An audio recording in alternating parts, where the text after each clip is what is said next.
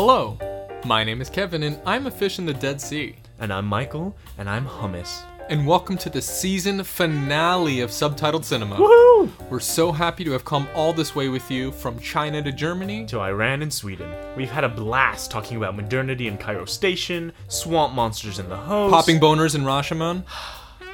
We hope you've enjoyed all the films we've had to offer and that you've seen something new. We'd like to take this time to thank you for listening, whether that be for all season, an episode, or just to help you fall asleep. We round out this season by way of Israel, bringing you Tel Aviv on Fire, directed by Sameh Zawabi, a dramatic, satirical comedy following Salam, a hapless Palestinian living in Jerusalem that gets promoted to full-time writer on a popular soap opera due to a little help from an Israeli checkpoint commander. I like that energy. You know? Yeah, that's a melding of worlds. All right. Tel Aviv on Fire. We've seen it before. Really good. Yes, we have. Really good. Fantastic. Watch it. Knee slapper. That's the whole point. Super funny. So funny, actually. I was laughing as hard as the first time, easily. LOLing, in fact. I didn't like that, but my laughs were not quiet, so I have to agree. In between all the goofs and the gaffs, this is a serious movie. There's a lot going on. Yes. We're examining the Israel-Palestine. Tune in to find out the solution by the end of this podcast. Don't do that. So, Before we dive in, we're going to blitz some context, history. Some trivia, no. Well, some context. So, really, any sort of setting that finds itself, especially, in the arts and film, that finds itself in Palestine or in Israel is kind of dealing with the overarching, have something to say about it. Conflict at the hand. people living here. Their day-to-day is involved in a wide network of very large-scale political conflict, really. Very inherited, too. This is stuff...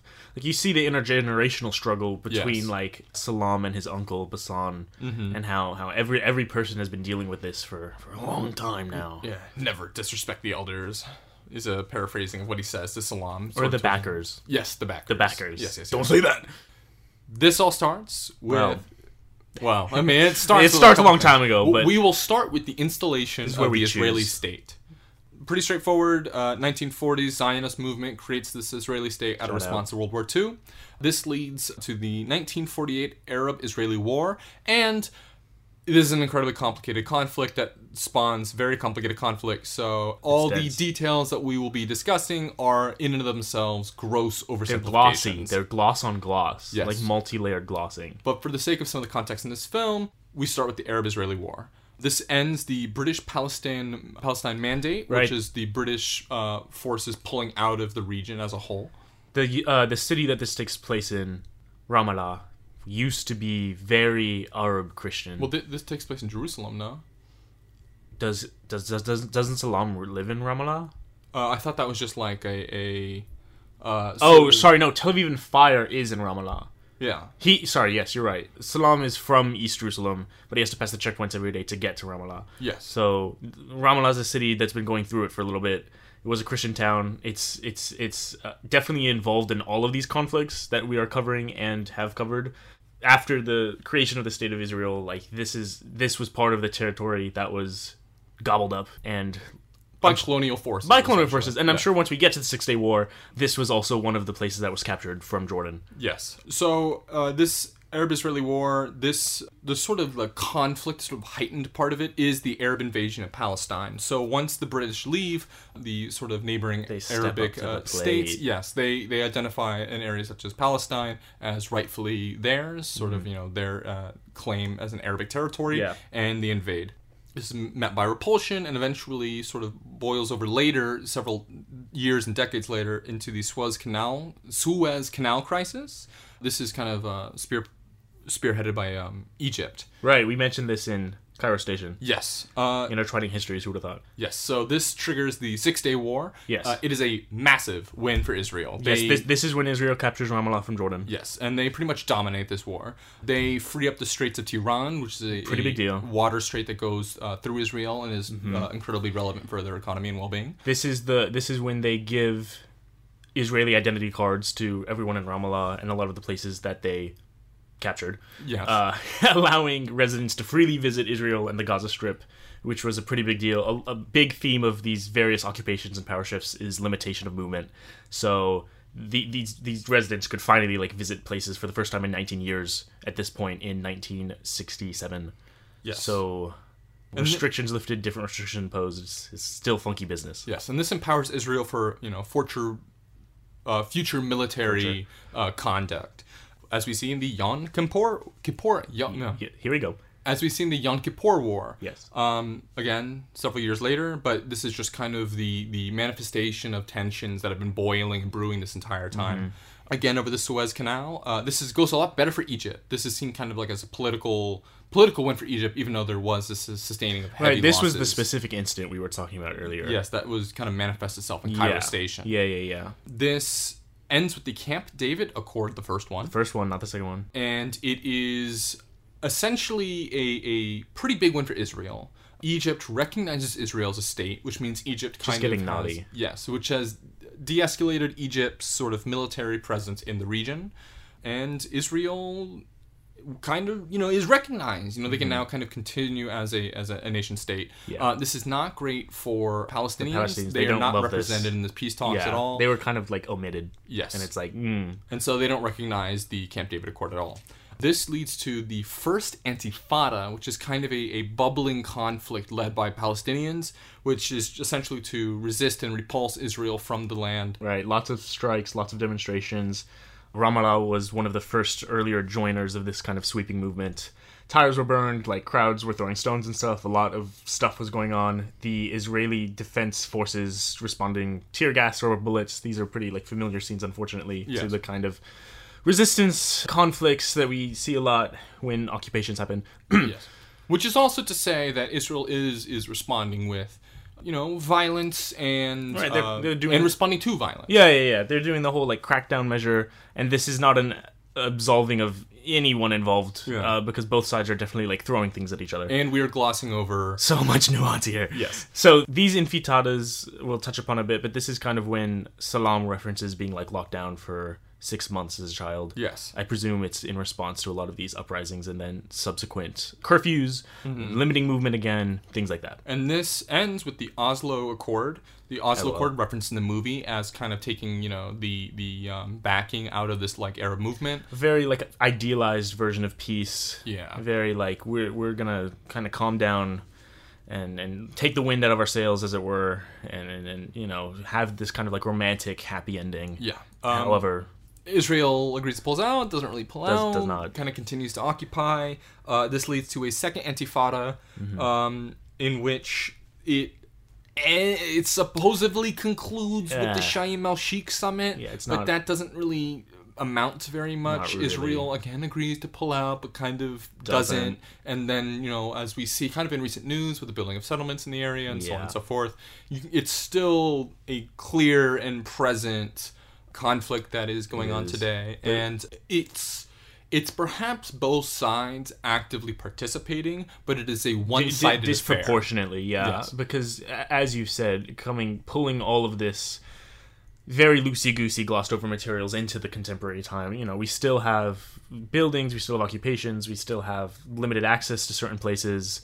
And all the time, checkpoints, people exercising power over the people who are passing through those checkpoints, different ideals of citizenship and how you're treated, lots of anti-Semitism, lots of if you're an Arab, I hate you, lots of tough stuff. Yeah, and by lots of, it's massive it's proportions.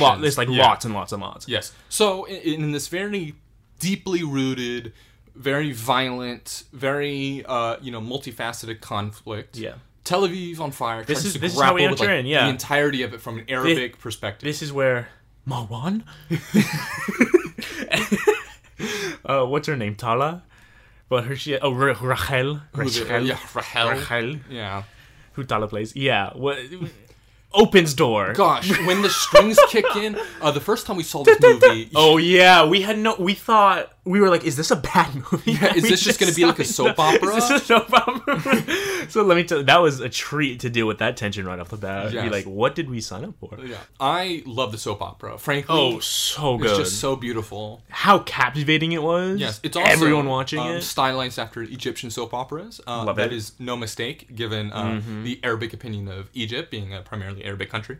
Yes. And given the political spins on this, it definitely speaks to the Arabic experience, given the characters present. It does, and it's positioned also as this kind of semi-transcendent TV show that's deeply popular with Palestinians and Israelis. So it's like, wow, like the show is kind of, breaking boundaries, like crossing borders, like this is for the people, and it's like not for any one we have people. To navigate like the people. But then also interests come in. When it really popularizes, you can see the conflict of the people, the backers, as well as the audience, the Israeli audience. Yeah, so there's just, I mean, the men call it like anti-Semitic. Aziz, like Soldier Boys call it that. There's lots of different, people respond to this very different. Yeah. No matter what your thoughts on it, people are engrossed. People are very captivated by this soap opera. How can you not? It's so dramatic. It's so good. Yeah. Like, whew. So let's dive in a bit into the show itself. Yeah. So, our protagonist, Salam. Yes. Tall, goofy, haphazard, scrawny, bumbly, unintelligent. That's a bit harsh. He certainly does not have the clown. He certainly doesn't have the ground under his feet at the beginning of this film. No, he's definitely kind of supported by his uncle. He shows up at this job that he has because of his uncle. Yeah, got dumped by his girlfriend.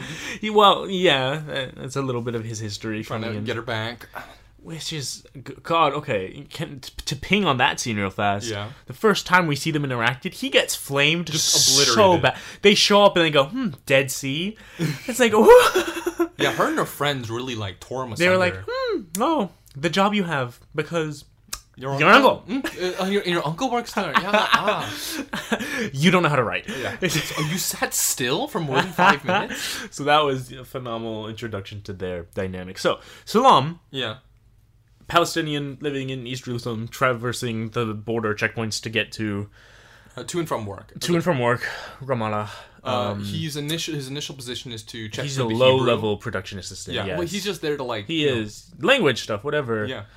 Quick note: love all the different languages melded in this film. Yeah, we have lots of different. You get French, English, but then you also have Arabic. You have Hebrew. Mm-hmm. You have just all these things kind of fluctuating in and out of one another. Mm-hmm. And it's brought up explicitly too. Like practice your.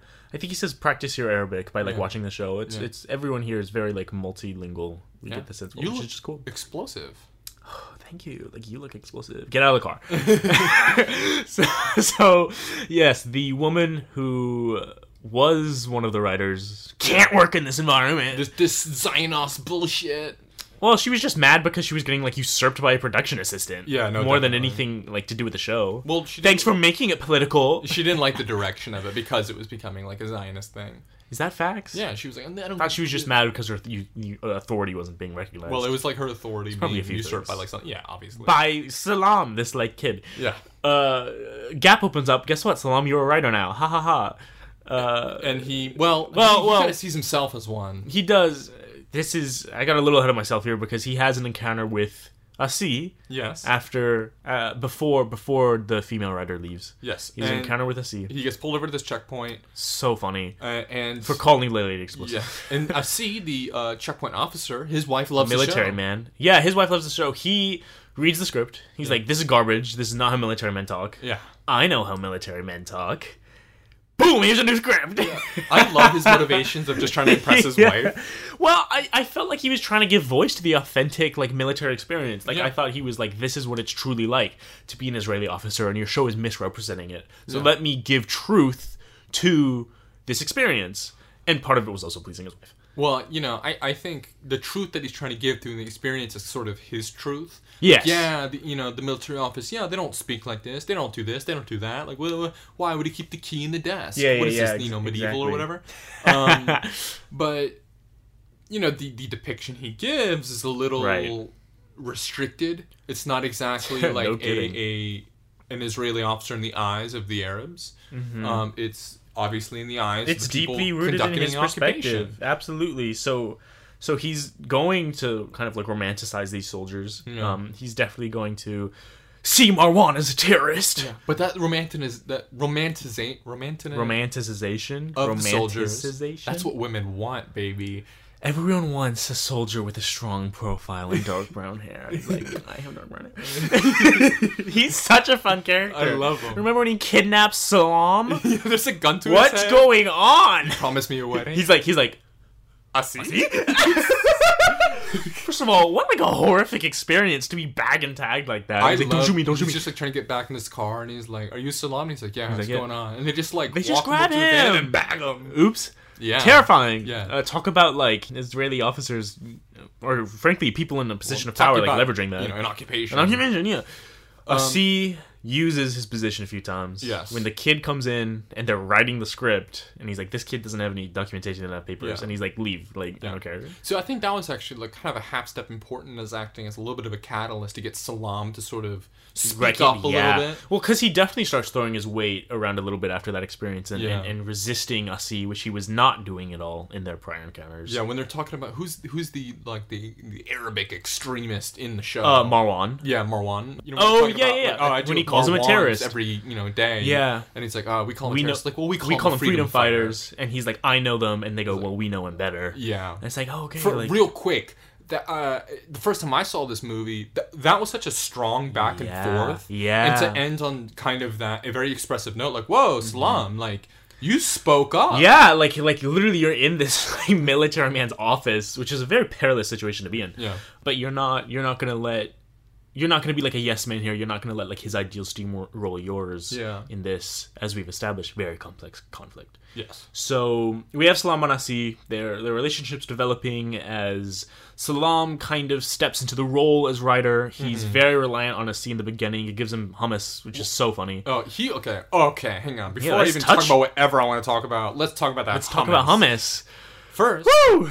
I am sure that means something that I am not aware of. Well, the significance of hummus. Well, it does. And we can dive into it because from Salam's point of perspective, that's so redundant. The hummus is like a very traumatic reminder that the Israelis sometimes lock you in your homes for 6 months. And when you're an 8-year-old kid or 6-year-old, however they want, like that's like terrible. Like you eat canned hummus. You eat canned hummus because you cannot go outside, and it's a very life-altering incident, and it's why he like never touches hummus until the end when he like he shares hummus with Asi as a sort of brokering of peace. So that's part of it. Asi loves it. He loves it. When he's making like the makeshift, he gets the canned hummus, squeezes the lemons with his hands. He's like, I don't know what I'm doing. Like picking out seeds or whatever. Yeah.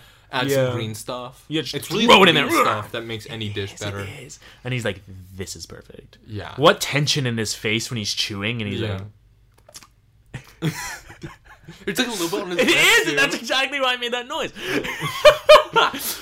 That was phenomenal. The hummus in this scene as a bridge, as like a cultural touchstone, as kind of like the deal. I mean, the entire deal gets formed around, Asi's insight, Asi's genius, if you will, Asi's written talent in exchange for like Salam's hummus. Yeah. Well, they're certainly breaking bread, They are breaking bread, very literally. Like every time you see people eating, it's communion. Haha. So, yes, that's the hummus. Did you want to take us in a direction that was not hummus related? I just love the weird politicization. Here we go. We'll get the zations. I love the hummus. I love the hummus. The hummus is great. Hummus. I just thought it was out of this world funny. It's so fun. There's so many moments that totally riff on like when they call it's the old style. And it's just like old hummus, old chicken. Yeah. So many things riffing on like the awkwardness or like the tension or just this is absurd. It is. Well, he's bribing them with that good Arab hummus. Right. So hummus.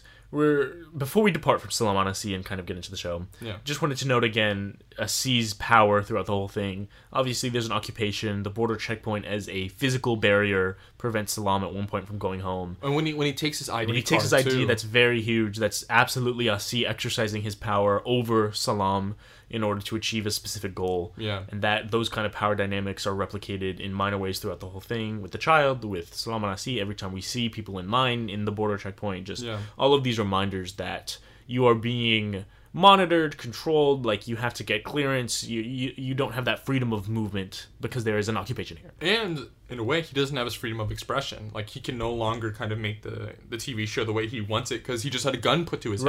Right. And it's like if you don't get this marriage, like you will die. This is the pretty much the explicit bit there. So it's definitely, you want to talk about competing interests. Who gives a hell what the backers are saying when Asi is like bagging and tagging you? So yes, there's a lot of different opinions going into this show, as we see from the very beginning when the woman writer leaves because of a lot of different reasons that we've established. So the show itself, masterpiece. Obviously. Flawless. The actors need to shut up always. The main actress. Tala. This like French lady. Yeah, I love her character because I think she's supposed to be, you know, that aging actress who's trying to like, you know, cash in on these roles in like smaller productions. Yes. You know, she did her thing in Paris and now she's, you know, kind of she's referred to the star so much. Like she's kind of the reason that this production is boding so well is what I got from it. So she definitely has lots of weight to throw around. She has dramatic, she has hysterics. She's like, I'm not gonna be bald. She's so egotistical. I absolutely love it. I love it, and she definitely wants to slob on Salam. Like she's so into him. Yeah, but Salam and Miriam. Oh my god! I love how she just was completely won over every time the TV. I can't believe he got through her like that. Well, because when they're in the hospital and all the women are watching the TV, this is what women want. Women love it.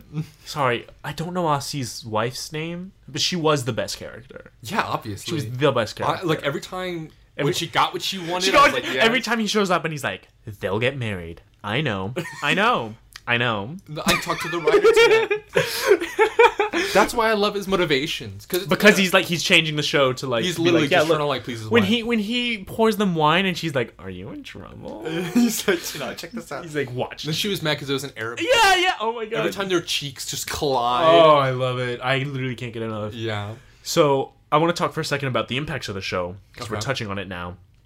The show as this kind of cultural force definitely has its effects on the characters that we follow. Yeah. Most clearly seen in Miriam, who like falls in love with Salam vis-a-vis the like messages he's sending her through the dialogue, but also tangibly, you know, with Asi and his wife, like they're acting differently. Asi is kind of romancing her up at times a little bit more. People in the hospital are reacting. We have screams that charges nurses to carry over. Yeah. And a lot of these are like small actions, but I think they just speak to these bigger implications that the show and what it's producing has the power to affect how people act, how people maybe even like think about this conflict, these sides. Yeah. And just it's such a shaping force on their lives. Like it's definitely something that they're watching and tuning into. Yeah, and I definitely think that's why it's important that the show didn't end with a suicide bombing. Oh my god, yeah. You know, it makes sense that the show, for the, you know, kind of the reasons outlined from the movie itself, didn't end with this marriage, because it would have been like this forced marriage that Israel's trying to like impose onto these characters. This false like Oslo illusion. Yeah. Where it's like, oh, both sides are somehow bridged through love and like the sheer power of just, you know, whatever, like romanticized nonsense kind of, and it's all dramatic in the moments leading up, but it you know, it's false. It's you know. Right, like this is not reflective of reality. Like Salam talks when he's talking with Bassan, with his uncle, he's like, we don't live in a world where a marriage makes sense, where that has any semblance of truth in it. Yeah, we live in something a lot more complex than that. Yeah. So yeah, it was very well done, most of all because we got to see Asi dress up like a rabbi. That was like gut-wrenching. That was so jaw-dropping when he takes like off the like the hat and the wig, and it's just him and the mustache. His wife is like, yeah, Asi. So yeah, the show's amazing. Yes, the show is amazing, captivating, brilliant, genius, poetic. I think controversy. Oh, definitely dramatic. That's a different form of the word than the rest of those words, but it doesn't matter. The subplot: Salam's relationship with Hassin. With Miriam? Miriam, sorry. No, it's okay. The subplot. Yeah. Salam's relationship with Miriam. Him kind of courting her gently and softly. Yes. Through his TV show, LOL. Yeah, no, definitely through it's a lot simple. Going on. Yeah. It's simple. It is simple. It's a little flat, but not necessarily in a hugely negative way. I think she gets her piece in. And then she, like, flips, you know? Yeah, you know, it does feel like a little easy. Especially since it seems like she was really dealing with being called the Dead Sea for a long time. Yeah. And then she's just like, like, I love you again. Tomatoes are the fruit He listened to her. How do you know two people are in love? They listen. It's true. That's why Kevin never listens to me. Sorry, what? Yeah, I think she got her piece in. I just love, like it's a comedy, so it's so hard for me to like harshly critique. Well, and there's so much else going on. Like if they lended too much to the romance, honestly, like I think it was that balanced was taken away well. from the movie. Exactly. But I just loved every time they were looking at the TV. Yes. You know how like a lot of women will get typecasted into the one shot where just like listen to him. Yeah. Just like be like the man's like backboard. I want you to look really good listening to him. Standing still, hearing. When she was watching the TV, she looked so good. Every time. When she was a nurse doing it, it was like, whoa. When she was with her dad in the shop doing it, it was like, whoa. She looked so like... she looked so pensive. Yeah. Very emotional. I don't have anything more to say about this, do you? Gosh, she just looks so like dreamy. Oh, don't. Yeah, no, I mean, come to Paris with me. No, I do like that. They didn't go to Paris. I think that would have been too, kind of appropriate. That would have been. Yeah. Staying was the move. Staying was kind of a vehicle just to make him like sacrifice something for her, I guess, which is maybe, like cool. Not run away from the problem. Yeah, of the larger to show context. that he's changed again. I guess it's just another instance to be like, yeah, like Salam is definitely growing up, if you want to put it that way. He's definitely metamorphing. I love the other writer, the balding one who had to eat. Oh my god, I love him every time. What do you think? Bassan? That's what I was thinking. Talk about competing interest, right? Like the show and all of its conflicts and tension, and then this guy literally deflecting at every possible moment to be like, he was just there for a paycheck. He was he was a writer. He was deeply contributing. Yeah, but he definitely did love his. Yeah, the whole thing was like, I'm getting paid. He had his artistry side too. Like when he's talking about that one little poetic moment. Right, he's like holistically, I want to get paid. Artistly, like I want to keep this going because I do take pride in my work as like a telenovela producer, writer. Soap opera. Bam. Dramatics. It's a lot of fun. The bald guy... Oh, like the director or whoever? Why did he give her cancer? Because they went, they were solving the problem. They were ending the wedding. There were her hysterics. Tala was so funny. I love how they gave her cancer and be like, it's like a... It's wrong diagnosis! Yeah. God, when he's talking to Aussie after he gets bagged and tagged, cancer's like a toothache. Yeah, like, you can write that off, no goes problem. Away. I really liked... Oh god, what was it? Cancer. Oh, Tala's hysterics when he shows up at her apartment and she's her like, shoulders out. Her shoulders the whole time, and she's like, "You just up for me?" And he's like, "No." I have a date later, actually. Oh my gosh, yeah, that was cool. Him staying overnight to write it, definitely him valuing his career to the demerit of Miriam, but also I felt like it was this weird kind of like mature move where he was forced into this kind of place and he chose his job, he chose his like artistry over like allowing Tala to dissolve the show.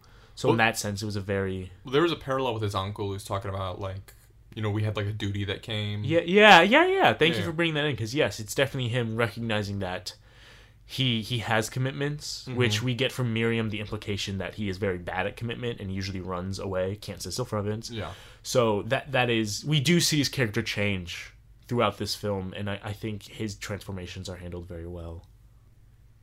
There's a little blinker in the bouquet. God, boom! Uncle! No! Where was the scene? That wedding scene was awesome. Can we return to that? Yeah, let's go to it now. Why don't we? Let's sit in it. Wow. Being suffocated by all these uniforms. Yeah. A Christian church, by the way. I thought that was just kind of really cool. That was a cool touch. We get that like shot of Jesus on the cross. Yeah. Remember, like Ramallah was Christian, Arab Christian.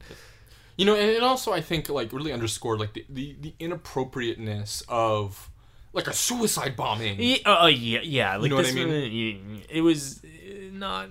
Well, going back to like the real world, the Oslo Accord. Oh, the Oslo Accord actually reduced a lot of suicide bombing specifically. Oh, good. So I think that was sort of emblematic and why he was like, kind of like the lasting effects. We'll blow everyone up, and he's like, whoa, that's just not like a great idea, because not only is it bad for the story, but it's also just not good for rewriting the implications and everything. I mean, the narrative. Yeah, exactly. Rewriting the narrative is such an important thing, because in a conflict this convoluted and this historically drawn out, it has a long history to it. It's prolonged. This prolonged encounter. The narrative is a hugely important tool for either side to justify their actions, to take next steps, to learn how to navigate an occupation, to learn how to navigate like what it means to be Israeli, what it means to be Palestinian, all these different things kind of like coming to head. So yeah, the narrative of the show, the actual story that it tells, is hugely important because, as we've shown, like it captivates so many people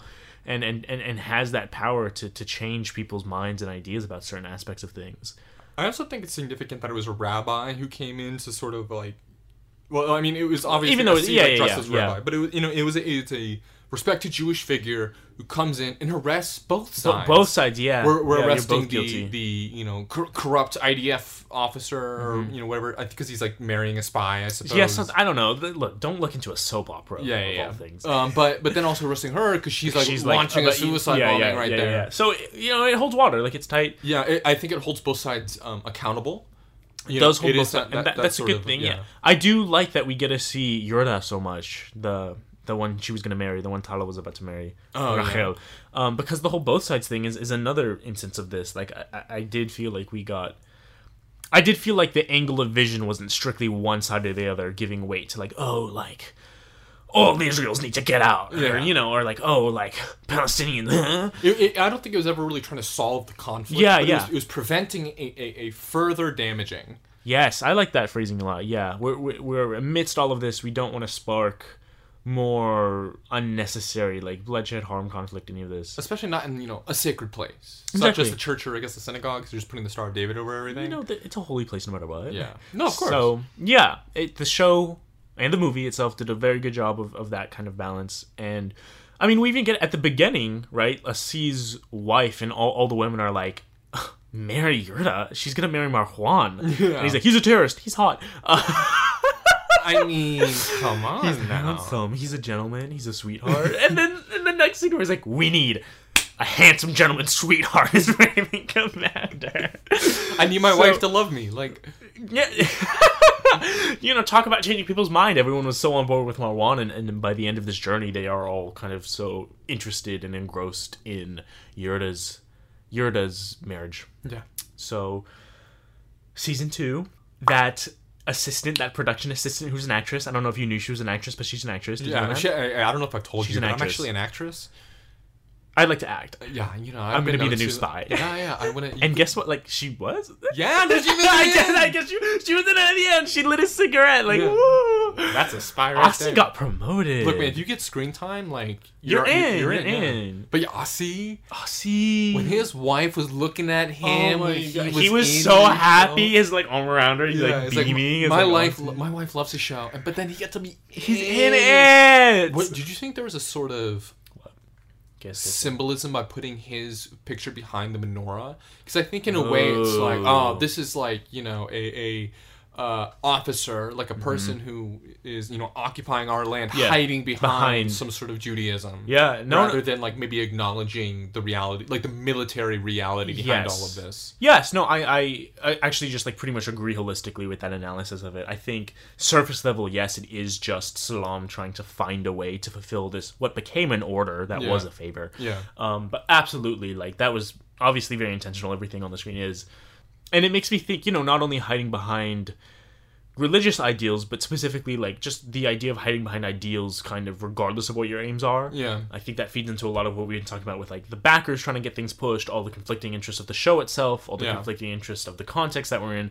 Everyone is kind of advocating for, like, a cause, like a grander than themselves sort of ideal that they want to bring into reality, but few, or at least less people are willing to recognize exactly like what those steps may be, like the consequences of trying to bring these ideals into reality. There was another instance, the backers, when the uncle's discussing like, well, when Salam's talking about, we're doing well on Facebook, but our backers read the newspapers. I think that's just like a very subtle but effective way kind of discussing like who's invested in this show and where would they come from. Look at these generational with like an Israeli spin that makes more an impact on Facebook. Right. It's kind of this modern twist and direction and kind of state of the world.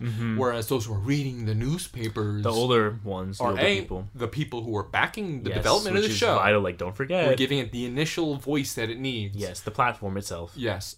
they're not as happy with it. Yeah, because they're not being represented. Right. Well, I mean, and those who are being represented are different from what they are. I think it really speaks to the scene where Salam and Bassam are in the backstage area, and he's like, we should, not blow him up. We should do season 2. We should do all these things. Like, we need a different story. Keep the conversation going. Exactly. The drama going. Yes, and Bassam is like, you weren't there. Like, I fought in the 6-Day War in 1967. Like, we remember these incidences. We remember the conflict and literally like clashing, like shooting at each other, like throwing rocks, getting gassed, whatever it is. None of it's pretty. And Salam's generation maybe is a little more distant from that because the norms of kind of going in and out of checkpoints have been a little numbed, perhaps. Yeah. So the backers being these people who are kind of hanging on to the wounds that have been inflicted upon them versus kind of like the more modernity and the shifting in perspectives there absolutely makes sense that those would be at odds. Yes.